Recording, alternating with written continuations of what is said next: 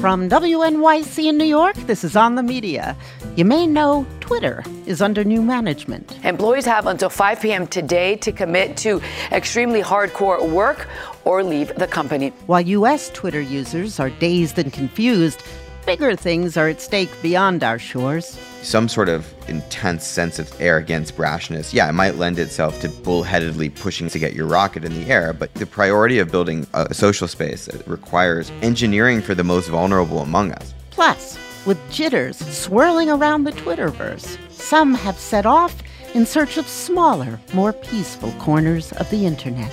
They're kind of like, look, guys, we had this kind of quiet space that was working really well for us, and now there's a ton of new people running around with very different cultural assumptions. It's all coming up after this.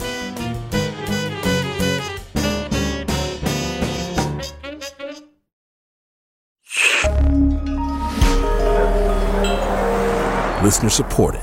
WNYC Studios. Hey, Lulu here. Whether we are romping through science, music, politics, technology, or feelings, we seek to leave you seeing the world anew. Radiolab adventures right on the edge of what we think we know, wherever you get podcasts. From WNYC in New York, this is On the Media. I'm Brooke Gladstone. On Tuesday, Donald Trump announced his third run for the presidency at Mar-a-Lago in what he'd have called a low-energy hour if he hadn't been delivering it. Our country is being destroyed before your very eyes. This on the heels of a week-long defenestration of MAGAism and its leader by the press. 14 candidates endorsed by Trump, who once said that with him in charge we'd all get tired of winning, lost, leading to the best midterm result for a president in decades. Since then, the pundits have been asking, is Trumpism over? I mean, the donors are running away, the Murdoch media are moving away. Donald Trump's moment has come and gone. That window has closed. This is a deeply damaged ex-president like I haven't seen. Now we're talking about him being a mixture of Warren Harding, Andrew Johnson. Trump is a joke. He's lost the House, the Senate, and the White House. He's lost the popular vote twice. And I'd like to think that the Republican Party is ready to move on from somebody who's been, for this party, a three-time loser. But if the GOP is ready to move on from Trump, it'll be tougher to move on from Trumpism. Tom Scocca wrote this week in the New York Times that it's difficult to, quote, declare defeat for a movement that is built around refusing to accept defeat. He said that though some may call Trump a loser, they haven't yet gathered up the courage to find another less Trumpy way to win. Even so, Trumpism is over is the dominant post-midterm political narrative.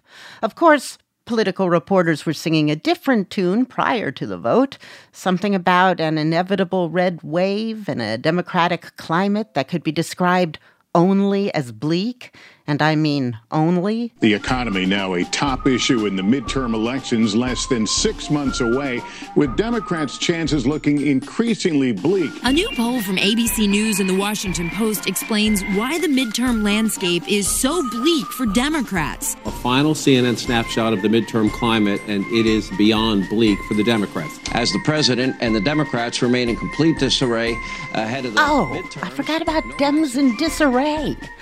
That was very popular. You have to view the New York Times as the outstanding news organization of our era. That is why it's with enormous respect for its influence that I've noted the things where in politics it has seemed to consistently steer U.S. media discussion in an unfortunate direction. James Fallows has been writing about the jarring gap between reality and the predictions of political reporters for 40 years. He also writes the Substack newsletter, Breaking the News. As soon as the very first results came in on Election Day, which were from those gerrymandered districts in Florida that Ron DeSantis had set up and that flipped Republican, the New York Times put out an early edition whose banner headline was, GOP collects early wins in pivotal vote. And the two above-the-fold stories, one was an explainer saying, allies wonder why America can't fix itself. And the other one was saying Democrats faced intense national headwinds. They were so spring-loaded to interpret what was going on that even on election evening, as people were voting, in fact, for the best incumbent results in 50 years in midterm elections, they were prepared to interpret this as, why can't America fix itself? As you noted, what happened in reality appeared to be entirely at odds with what the political reporter cadre across the media had been preparing the public for. So how did the coverage of these midterms compare to prior election cycles? There are two standards of comparison that I find interesting, and one is an admittedly unfair standard, which is how this is going to look in, quote, history, unquote, because it seems already clear that some of the fundamentals of this election, for example, a very strong vote for women based on the Supreme Court's Dobbs ruling and the changed abortion landscape, and a sense that on economics, it wasn't strictly the price of gasoline, which we heard about ad infinitum, but also the job market, which was very strong. Joe Biden's speeches about democracy, which were widely ridiculed by the press, actually seemed to have gotten some traction. And almost all of the election deniers and sort of Trump weirdos, if I can use that category for a lot of the candidates, they lost. Leading up to the election, it was all prices at the pump, Biden is unpopular, hangover from Afghanistan, which remember a year and a half ago was going to be the end of his presidency. There was a really fundamental mismatch between what seems to have been going on there and what our experts were telling us. I'm wondering where these narratives come from.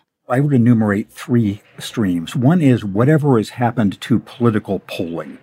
It seems as if all the fallibilities of polling, whether it's not reaching enough young people, not getting enough answers overall, people not answering honestly, they seem to have accumulated in a number of really large-scale errors. There seems also to be a sort of self-sustaining narrative within a number of the political press corps that my good friend Timothy Krause wrote about 50 years ago in his seminal book, The Boys on the Bus. Yeah, this was actually the election of 1972, and Tim Krause wrote The Boys on the Bus about the way a narrative would evolve. And I think back then, a guy named Walter Mears was the AP correspondent. People would say, okay, what do you think the narrative is after a speech by McGovern or Nixon or whatever? And you'd say, yeah, the speech was X, and that became kind of the narrative. And we have the modern era of that, I think, where certain narratives, Biden is unpopular, it's all about prices in the pump, Trump is unstoppable, they became the modern version of The Boys on the Bus. That single word analysis has prevailed in all the ensuing elections. Al Gore was a liar. George W. Bush was a dummy. Hillary Clinton was an emasculating... As unlikable. And also her emails. Oh, and her emails. That was a narrative that the Times made great use of. And I mark that down to fairness bias. It's a kind of both sidesism, and it's because the legacy press is still upset about being labeled liberal, starting with Richard Nixon all those years ago, still trying to overcompensate to report two issues as if they're equal when they aren't and never were. It's just a matter of observed fact that more people who go into the press as their career are politically liberal than not. You know, why do you go in this line of work and not become a financier? And out of self-consciousness of that reality, and also because of relentless criticism from the right of, oh, your liberal bias, a lot of mainstream organizations want to make sure they have on Marjorie Taylor Greene along with Jamie Raskin, as if these were people of comparable weight in what they're saying. And I think that was especially the case in the 2016 election, where it seemed so, quote, certain, unquote, that Hillary Clinton would win, that mainstream outlets wanted to show that they were fearless in criticizing her, thus her emails. Now I'm curious about the narratives that are emerging post-midterms. In the New York Times, I saw a really good opinion piece by Tom Scocca, who described the temptation by some reporters to declare that, quote, the strength of the MAGA forces is ebbing at last. The calendar leaf is turning over on the Trump era. I have heard so many times, this is the thing that'll sink it. That's the thing that'll get him, and so on. On the one hand, do you like how I'm setting this up? On the one hand, there are indications of some greater normalization of politics. one might have guessed 2 weeks ago that if, for example, Carrie Lake were losing in Arizona, or Dr. Oz, or any of these other characters, Blake Masters, there would have been all these widespread protests and election denial and things we saw after Trump's defeat in 2020. And so far, we haven't seen that as you and I are talking. So that could be some sign of normalization. I just think that that is a weariness with Trump and not an exhaustion with Trumpism. Yes, and, as we say, yes, and this kind of Trumpism has always been part of the American makeup, ramped up or damped down by different leaders at different stages of history. Obviously, it's been ramped up to a truly rancid degree in the last 6 or 8 years, as it was by George Wallace a generation ago and others before that. And so if even Fox is turning its back on Trump and see him as sort of past his sell-by date, the sentiment will still be there. And the question is whether somebody else will emerge with the same talent at ramping it up. So what are the post-midterm narratives that you think maybe people ought to take a moment? The post-midterm narrative I'm against even more strongly is looking instantly to the 2024 lineup. If there were a single thing I could change about the political press corps, it would be to reduce by about 90% the effort, space, assignments, energy, etc., to what is going to happen 2 years from now or 4 years from now, and switching that instead to what is happening right now. If you look back to any previous presidential election and try to correlate what is said right after the midterms with what happens 2 years later, there's basically zero correlation between who people think is strong and weak and rising and falling, and just forget about it. And instead, tell us more about what it was that made people vote the way that they did. So, for example, a thought experiment, you recall how after Trump's election, some of our leading newspapers we won't name had what we think of as the guy in the diner crusade of saying, oh, how did we miss people who voted for Trump by this hair's breadth margin? And we could maybe have not the guy in the diner, but the woman in an office narrative of what it was that shifted the vote as fundamentally, that made things not turn out the way all the reporters thought over the last couple of months. And I'd like to hear from more of the people about the complexities of people's motives in voting how they did. Talk to me a little bit about the business of prediction. You wrote the book Breaking the News 26 years ago about how strong this impulse is. I understand why people in our business, the politically minded media, like predicting things. It's always interesting to think who has the combination of intangibles and luck that might end up with that person being president. That is the fun part of our game. The challenge is that it's both cheating and it's not useful. It's cheating because it reduces everything to an area where people in our business are the supposed experts, rather than what are the economic fundamentals, how does this person work with colleagues, what has this person done, what kind of personal characteristics does he or she have, et cetera, et cetera. So it moves the playing field away from all the vast 3D reality of life to a flattened 1D reality of politics. It's also just not useful, and it's not even as accountable as being a Las Vegas sports bookie. The sports bookies or the crypto investors, they finally have to cover their losses. You don't have to cover a loss if you are saying person X is going to be president and that person is not.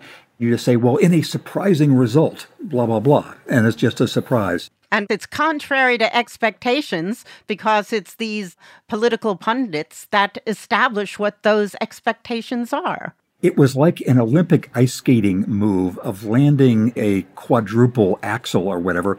The same exact people who a day before the election were writing about the red wave were the day after the election saying, which many people had expected to turn into a red wave instead, blah, blah. Not saying many people, including me. I think in many other fields, there would be at least a pause to say, let's recalibrate here. You know, we once reported on a study that found that the number of appearances that a particular pundit had on television was inversely proportional to how accurate their predictions were. The more wrong they were, the more likely they were to be invited back. No one wants to hear on the one hand, on the other hand. Someone saying with great passion something extreme is just better TV. So when it comes to print, have you seen any publications who have self-corrected post-midterms? Let's take an example of Andrew Sullivan. Once my colleague at The Atlantic for a while, and he did very forthrightly do a "I was wrong" piece after the midterm election, saying that all of his woke narrative was excessive and rising crime narrative was excessive, and he hadn't taken either abortion or democracy seriously enough. I've seen a couple of other people do limited versions of that, but institutionally, it would be worth it for our colleagues, again, speaking you and me in the press, to say the kind of after-action report you get in medical operations or whatever, when there's a problem, to say, what went wrong here, and how can we account to our public for things where we didn't do what we thought we were doing. So you're recommending that the press just take a time out from predicting? Yes, I'm saying that I had actually a little formula, which was for an assignment editor or a writer, for every 3 times the impulse comes up to say, let's follow Ron DeSantis, let's follow the next 6 people who might be contenders in 2024. For every 3 of those impulses, shunt off 2 of them to a story about the actual world of the now, of its culture, of its economics, of its technology, of something else, of its sustainability. Don't predict the future, which you don't know. That is my timeout suggestion. It might be 9 out of 10, but I was gently suggesting 2 out of 3. And the chances of that? Any predictions?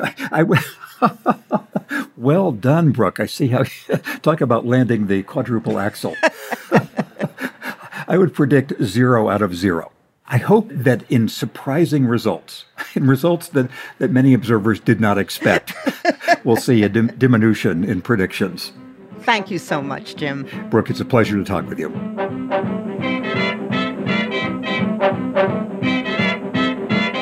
Coming up, Twitter in disarray. This is On the Media.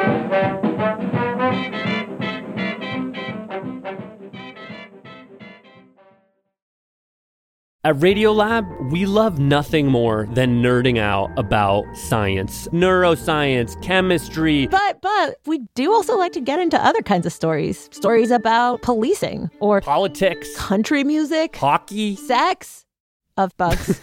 Regardless of whether we're looking at science or not science, we bring a rigorous curiosity to get you the answers. And hopefully make you see the world anew. Radiolab, adventures on the edge of what we think we know. Wherever you get your podcasts. This is On the Media. I'm Brooke Gladstone. Elon Musk acquired Twitter less than a month ago, but according to what I'm reading on Twitter, his debut weeks have been somewhat disorganized. The social media giant appearing to be in disarray after as many as half of its employees were laid off. How's this for a first message from your new boss? Elon Musk suggested the company could go into bankruptcy as executives are resigning, advertisers are fleeing, and trolls are running rampant. The latest turmoil at Twitter this morning. More than 4,000 contract workers were terminated over the weekend. There's a money story and then a people story, and both of those seem to be in crisis. Zoe Schiffer is the managing editor of Platformer, an investigative newsletter on the tech industry in Silicon Valley. One of the first things that happened was he decided to change how verification worked on Twitter. Now you no longer had to prove you were the big shot you claimed to be. Just pay $8 monthly. We instantly saw brands being impersonated by spoof accounts. We had Eli Lilly, a big pharmaceutical company, with a spoof account saying insulin is free. Musk dropped the $8 gambit. He said he's just trying to find ways to pay the bills. But his actions have scared off advertisers who supplied 90% of the company's revenue. They like to float their ads in calm waters, and the big ad agencies have put up red flags. So companies like Volkswagen, Pfizer, General Mills, and, no surprise, Eli Lilly are fleeing the platform right now. On the people side of things, we've seen, if anything, even more of a crisis. In addition to laying off half the company and an estimated 80% of the contract workforce, they're increasingly worried that Twitter employees are going to actually sabotage the service. So on the engineering side, they've implemented a complete code freeze. So that's fairly normal, not allowing people to ship code. But right now, they're not even allowing people to write code. And they're going through Slack and making lists of people who've been critical of Elon Musk, who've emoji reacted to people who've been critical, and then they're terminating them overnight. Then on Wednesday, Elon Musk sent out the hardcore email. Employees have until 5 p.m. today to commit to extremely hardcore work. According to Musk, building Twitter 2.0 will mean working long hours at high intensity. The email directs employees to click yes if they want to continue working there. Anyone who does not respond will be let go and given 3 months of severance pay. The ultimatum led to a wave of resignations.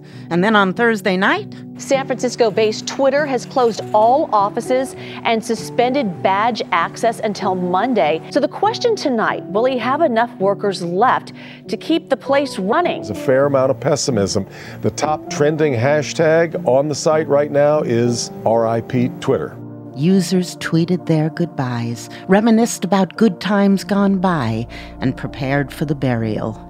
And some wondered yet again what the hell Musk thought he was doing and why. Elon Musk said that he bought Twitter because he is a free speech absolutist, and he thinks that there needs to be a place where everyone on the internet can speak as freely as possible. So there is deep irony in the fact that we are seeing him crack down so harshly on his own employees who are critiquing him. And I think, for listeners, it's easy to say, well, you can't just criticize your boss online. Like, of course, there are consequences. But you have to understand that under Jack Dorsey, Twitter had a culture where it really encouraged people to do exactly that. It wanted employees at every level of the company to push back at company executives. And company policies haven't changed. So suddenly, people are being fired for policies that they didn't know existed in the first place by a boss who has ostensibly said that the reason he is their boss is because he believes in free speech. So that was the national Twitter news from Zoe Schiffer, managing editor of Platformer. Overseas, the situation is rather more dire. Of the staff Musk has already fired, a large number were engineers, human rights specialists, and content moderators from Twitter's international desks.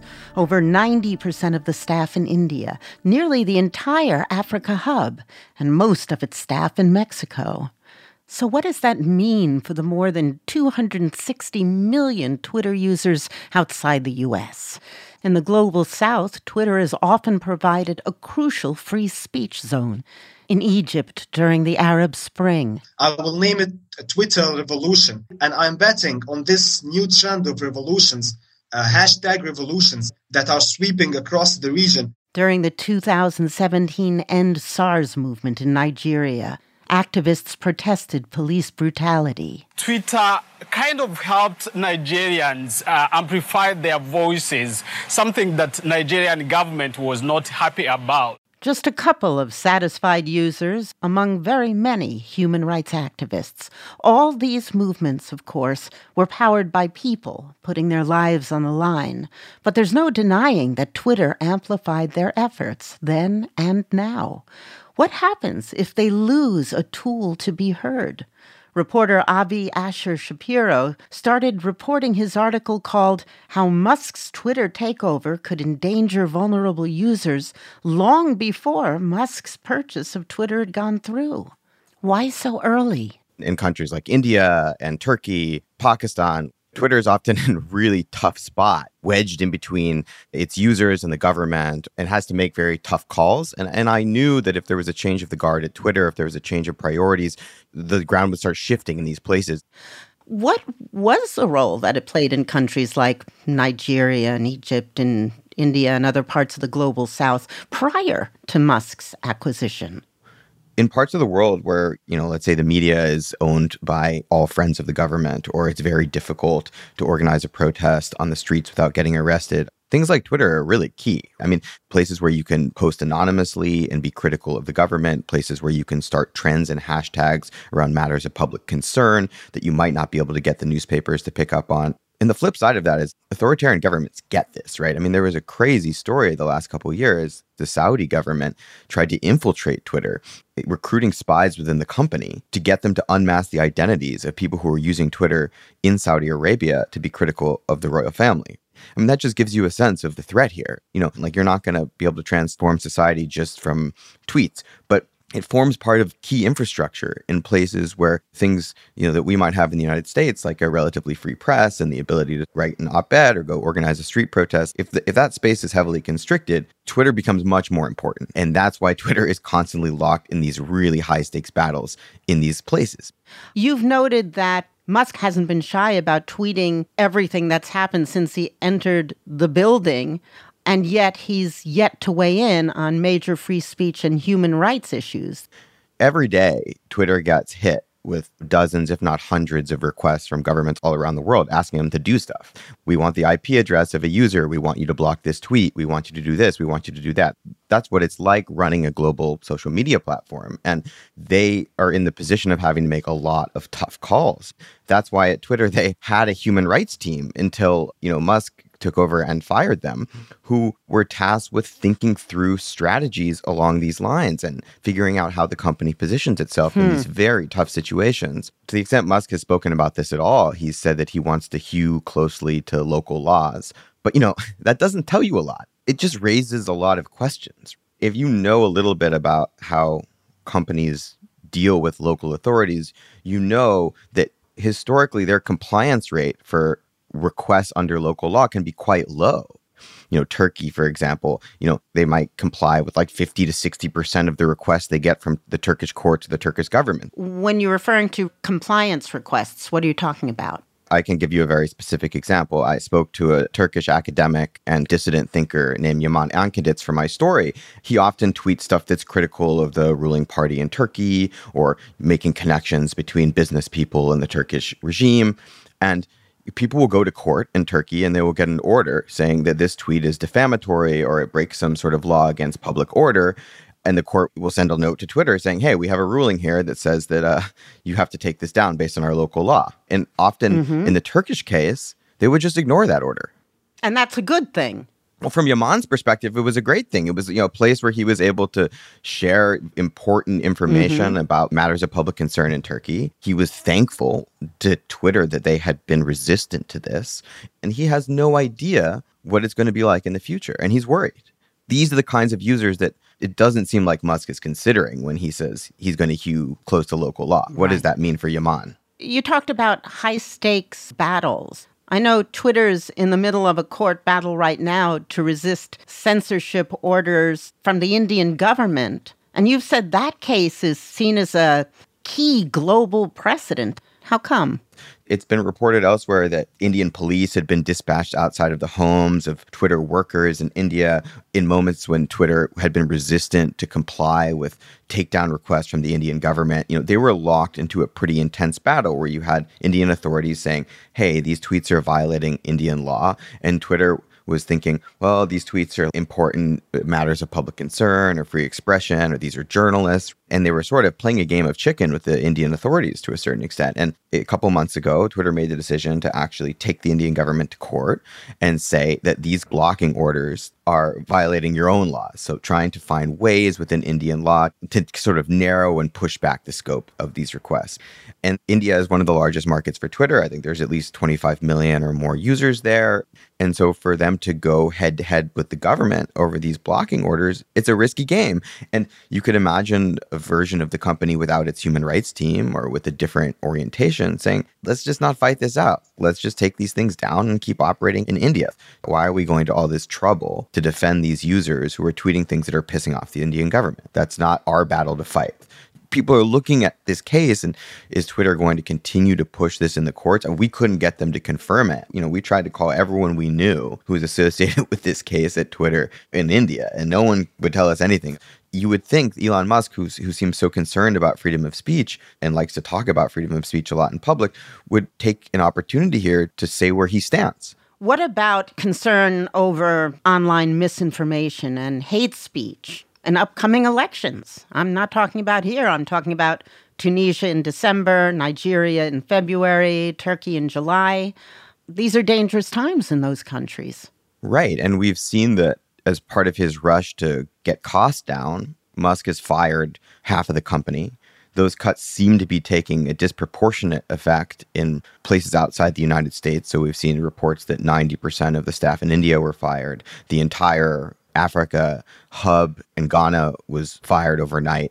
Twitter doesn't need someone there to run its servers and allow people to use the platform. But if they don't have local staff, if they don't have local content moderators who speak the language, if they don't have people who specialize in managing these relationships with tough governments, if they don't have people whose job it is to be in touch with civil society groups who have their ear to the ground, they're going to be operating blind in a lot of these places. And that can be a big problem. There are coordinated harassment campaigns, disinformation campaigns.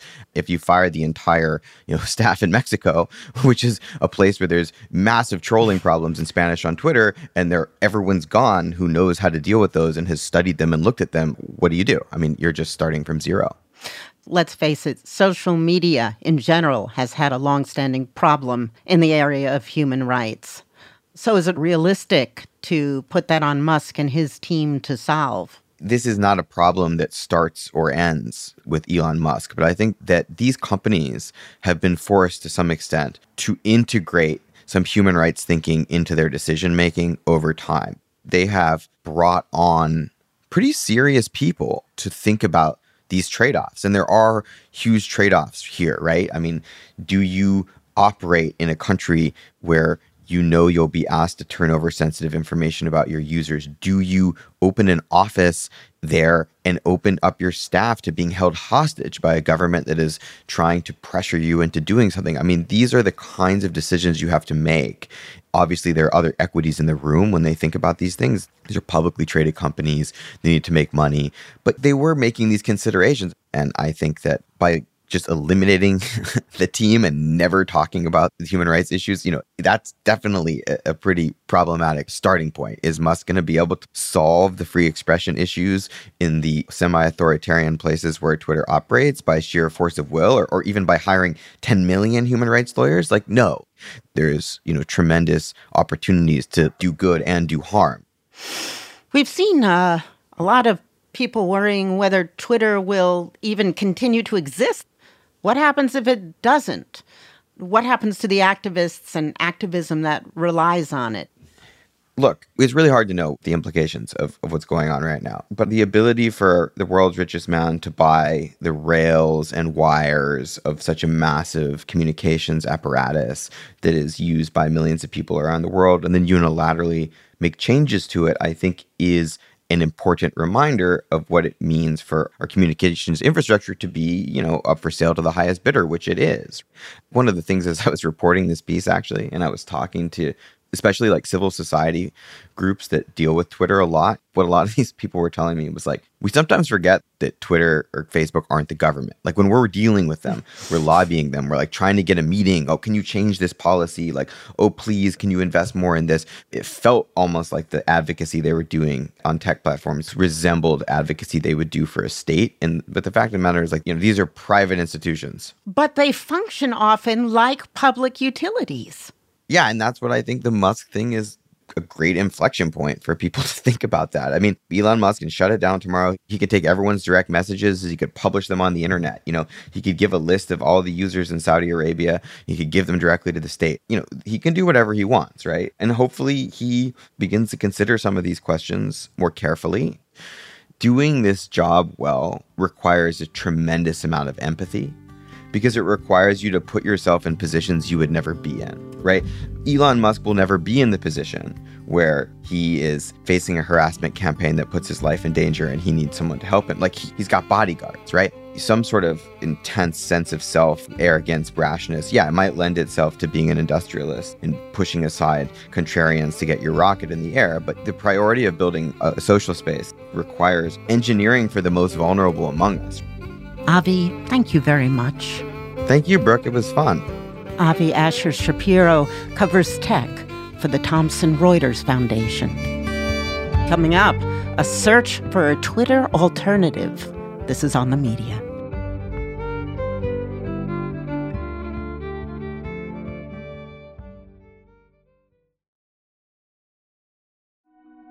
This is On the Media. I'm Brooke Gladstone. At the base of the Statue of Liberty, there's a poem that bears some famous lines. Give me your tired, your poor, your huddled masses yearning to breathe free, the wretched refuse of your teeming shore. Send these, the homeless, tempest-tossed, to me.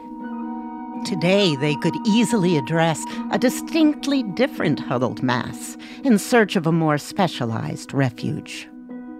That refuge could be Mastodon, originally created by a German programmer named Eugen Rochko in 2016.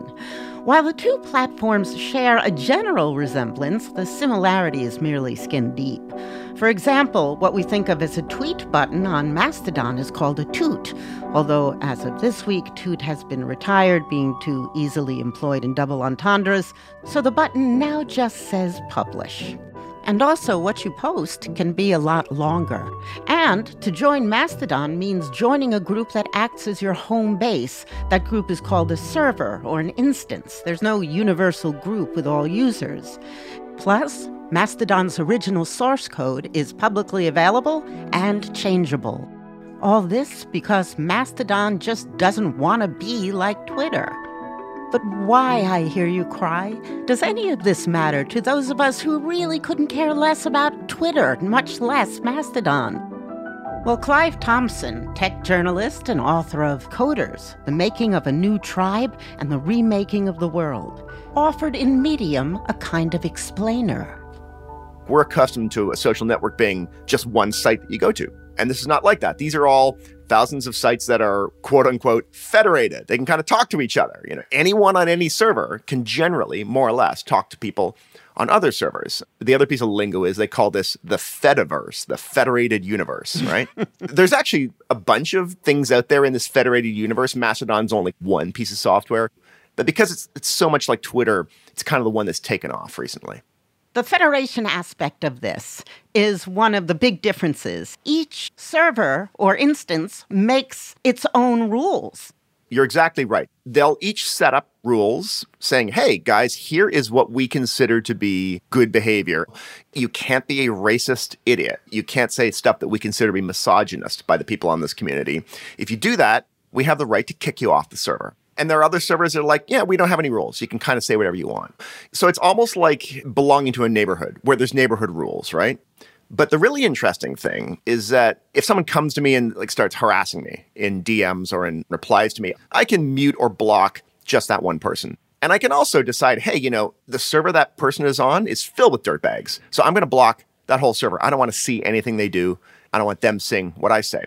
And that's great. But there's this extra layer where an entire server could decide there's a bunch of other servers over there that are just filled with terrible people. Let's put a block from our entire neighborhood to theirs. Mm-hmm. So nothing that anyone does on our server can be seen by them. You wrote an article explaining that Mastodon is, compared to not just Twitter, but almost all other social media sites, it's explicitly antiviral. It prioritizes friction. Twitter, Instagram, YouTube, TikTok, they want big viral surges to push things to get more popular. How does Mastodon push against virality, and why?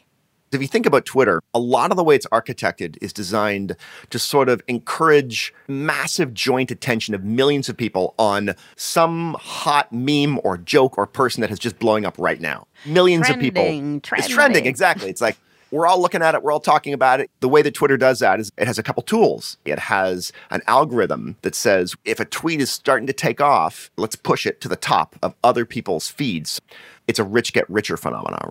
And there's other things like the quote tweet button, allows me to go, someone just said this thing, here's what I think about it. Now, neither of those things exist in the traditional Mastodon software. For example, the feed, it's just ranked in reverse chronology. So whatever you're looking at is just what happened at this moment, and it goes backwards in time downwards. But not allowing quote tweets, that's pretty controversial. I still don't understand why. Well, the creator of Mastodon and the early community of users thought that quote tweeting on Twitter had led to too much negative quote tweeting of the form of like, wow, would you look at this stupid crap this person just said? By sardonically pointing to it, you're actually promoting stupid crap. Adding to the nasty, corrosive quality of a lot of Twitter discourse. That's how they saw it, right? And so they were like, let's just not do that. Early users of Mastodon were often people that sort of fled Twitter because they were being harassed there. And they regarded a lot of these viral surges as being related to the harassment that they'd seen. So where Twitter tries to make things go fast, the design of Mastodon and kind of the norms of the community were to make things go more slowly. But it can be quite weird for someone to come from Twitter and look at what's happening. I've literally had journalists show up on Mastodon and ask me, who are the must-follows? Where's the hot conversations? And I'm like, guys, there really aren't any. There definitely are people that have more followers than others, but they don't loom large in people's feeds the way they do on Twitter. But are there conversations? Can you learn lots of stuff? Oh my goodness, yes. In fact, in the last kind of week that a lot of people have flooded onto Mastodon, it has really transformed. I'm getting much better quality conversations on Mastodon than I am on Twitter, and that maybe I've had on Twitter in years, frankly. And I think it's due a little bit to some of these differences in the way things work. People are more encouraged just to sort of talk about ideas and not as incentivized to say something that is, going to go viral. One of the things about antiviral design, once people sort of orient themselves and go, well, this space is not exclusively for sort of self-promotion and trying to make things take off, it kind of changes what you want to say in the first place. So, even with all these features designed to prevent Mastodon from becoming what Twitter is and has been at its worst, can Mastodon really immunize itself against the plagues of traditional social media like harassment and hate speech and trolls? Yeah, it's a really good question. There was this famous moment when a bunch of common Nazis decided that all these early adopters of Mastodon came from Twitter because they wanted to get away from racial harassment. There was a lot of queer and trans communities that were trying to get away. So the trolls said, let's just follow them over there. Exactly. And what the trolls discovered was that once they got up in people's grills, a couple servers said, all right, we're blocking you. And the people running those servers, they talk to each other, right? I'm a participant in helping run my server, and we will talk to people that run other servers to find out how are things going, what problems you're running into. We'll sort of trade stories of terribly behaved other servers, and we will jointly block them all. And this is exactly what happened to the influx of Nazis, was that very rapidly they discovered that every other server had just unilaterally blocked them, and they were sort of in the corner of the Fediverse just talking to themselves. But, there's a lot of vulnerabilities, too. Twitter had some of the world's top engineers working hard on security. If you have thousands of people who are kind of like me or only slightly more technically sophisticated than me running their servers, the security is going to be nowhere near as good. And so there is probably going to be, I would imagine, a lot of trolls and even nation states hacking into Mastodon instances if they think there are people on those servers whose information they want to steal or they want to screw with. When I saw that there's a journalist instance, I thought, well, that's great. But it's also kind of a honeypot, right? Wait a second. Is Mastodon collecting data that can be hacked into? Or are we just talking about the substance of people's posts? Well, direct messages, one person to another on Mastodon, which are putatively private, but could easily be stolen. Most people wouldn't say who their anonymous sources are in those contexts. You would hope so. But people say a lot of stuff in DMs. All right. And then there's just, login information, passwords, stuff like that. Could be reused from other places. So tell me more about the downsides then. There are some big downsides to this kind of antiviral culture. One of them is that, for all of the sort of bad stuff that we've seen from big viral surges on Twitter. There's also really good stuff, right? Like some of the biggest issues of our day, like Black Lives Matter or Me Too, these were issues that have been ignored by the mainstream media for a really, really long time. And it was these mechanisms of virality that a lot of these issues came to the fore, to the mainstream, right? I don't think there would have been as robust a conversation about misogyny in the workplace, about the treatment of Black Americans by police, if it weren't for these viral surges. There's also some fantastic Black academics who have been thinking about the problems that are caused by not having something like quote tweets. For example, John Lynn Flowers just wrote this fantastic series of tweets and series of posts on Mastodon saying, look, Black Twitter was incredibly important for Black communities all across the world and in America. It relied heavily on quote tweeting because that tapped into the sort of call and response culture that was generations old. I know that there's a real push to get Mastodon to do quote tweets or quote toots. Quote boosts. And one of the problems is, of course, because it is federated, because I'm running a copy of Mastodon on my server and there's thousands of other people running them, the only way to get everyone to have quote boosts would be for everyone to update their software in exactly the same way. It's not clear that everyone would want to do that. However, Twitter, though a dumpster fire, is not dead, nor are all the other virally driven social media platforms. I mean, they're still there. Does Mastodon have to be one? This is really on point. A lot of people have been arguing long before me that Mastodon and the other services on the Fediverse are not even supposed to be replicas or substitutes for Twitter. They have an intentionally different way of encouraging conversation. Personally, I hope that Twitter doesn't go anywhere. Sure, it's a dumpster fire, but it has some amazing, amazing things that come from shoving everyone into this one room and having these weird, rangy conversations. I think that's powerful. Now, part of the reason traditional social media promote engagement, which is often expressed in ugly interactions, is that those interactions prompt clicks and views that drive up ad revenue. How does Mastodon make money? It doesn't make money at all. It is software that individuals run to provide a service for themselves. Is it like Wikipedia?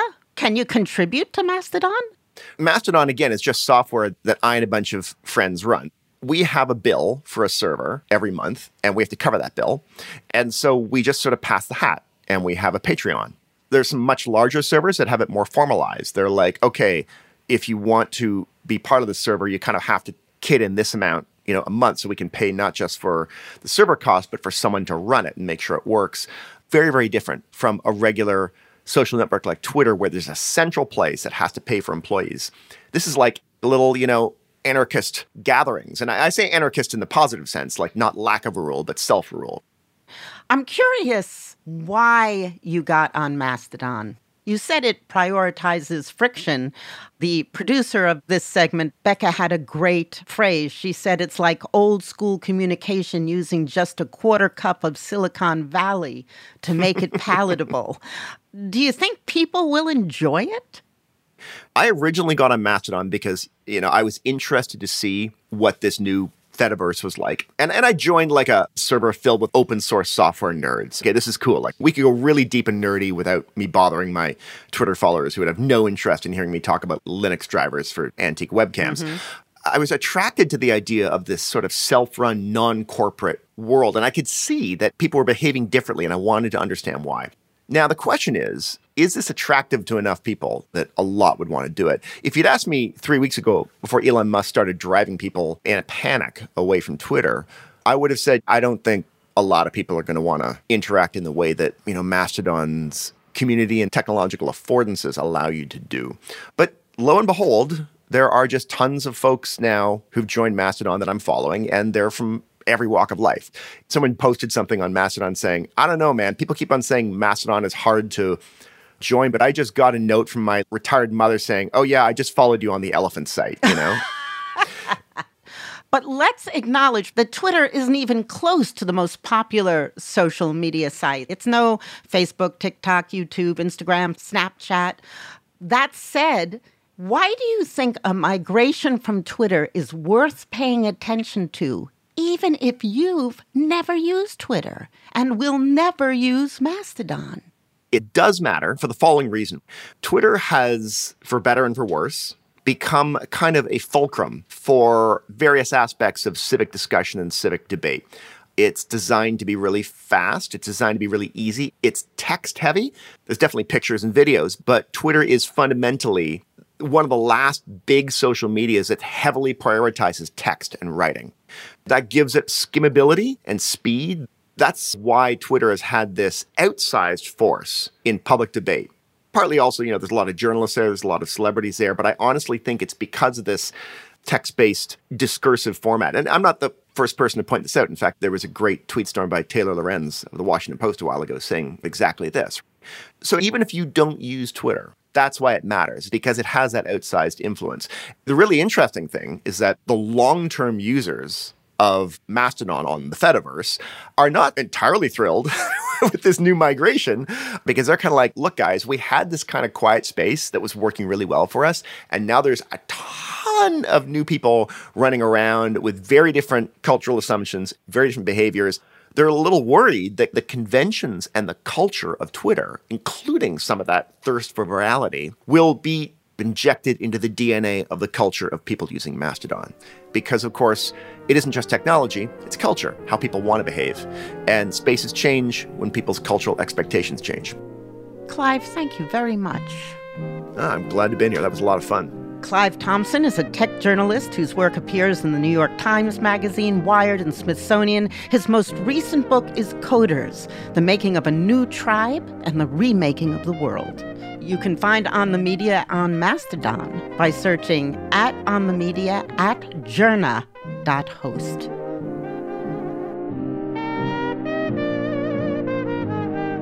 And that's the show.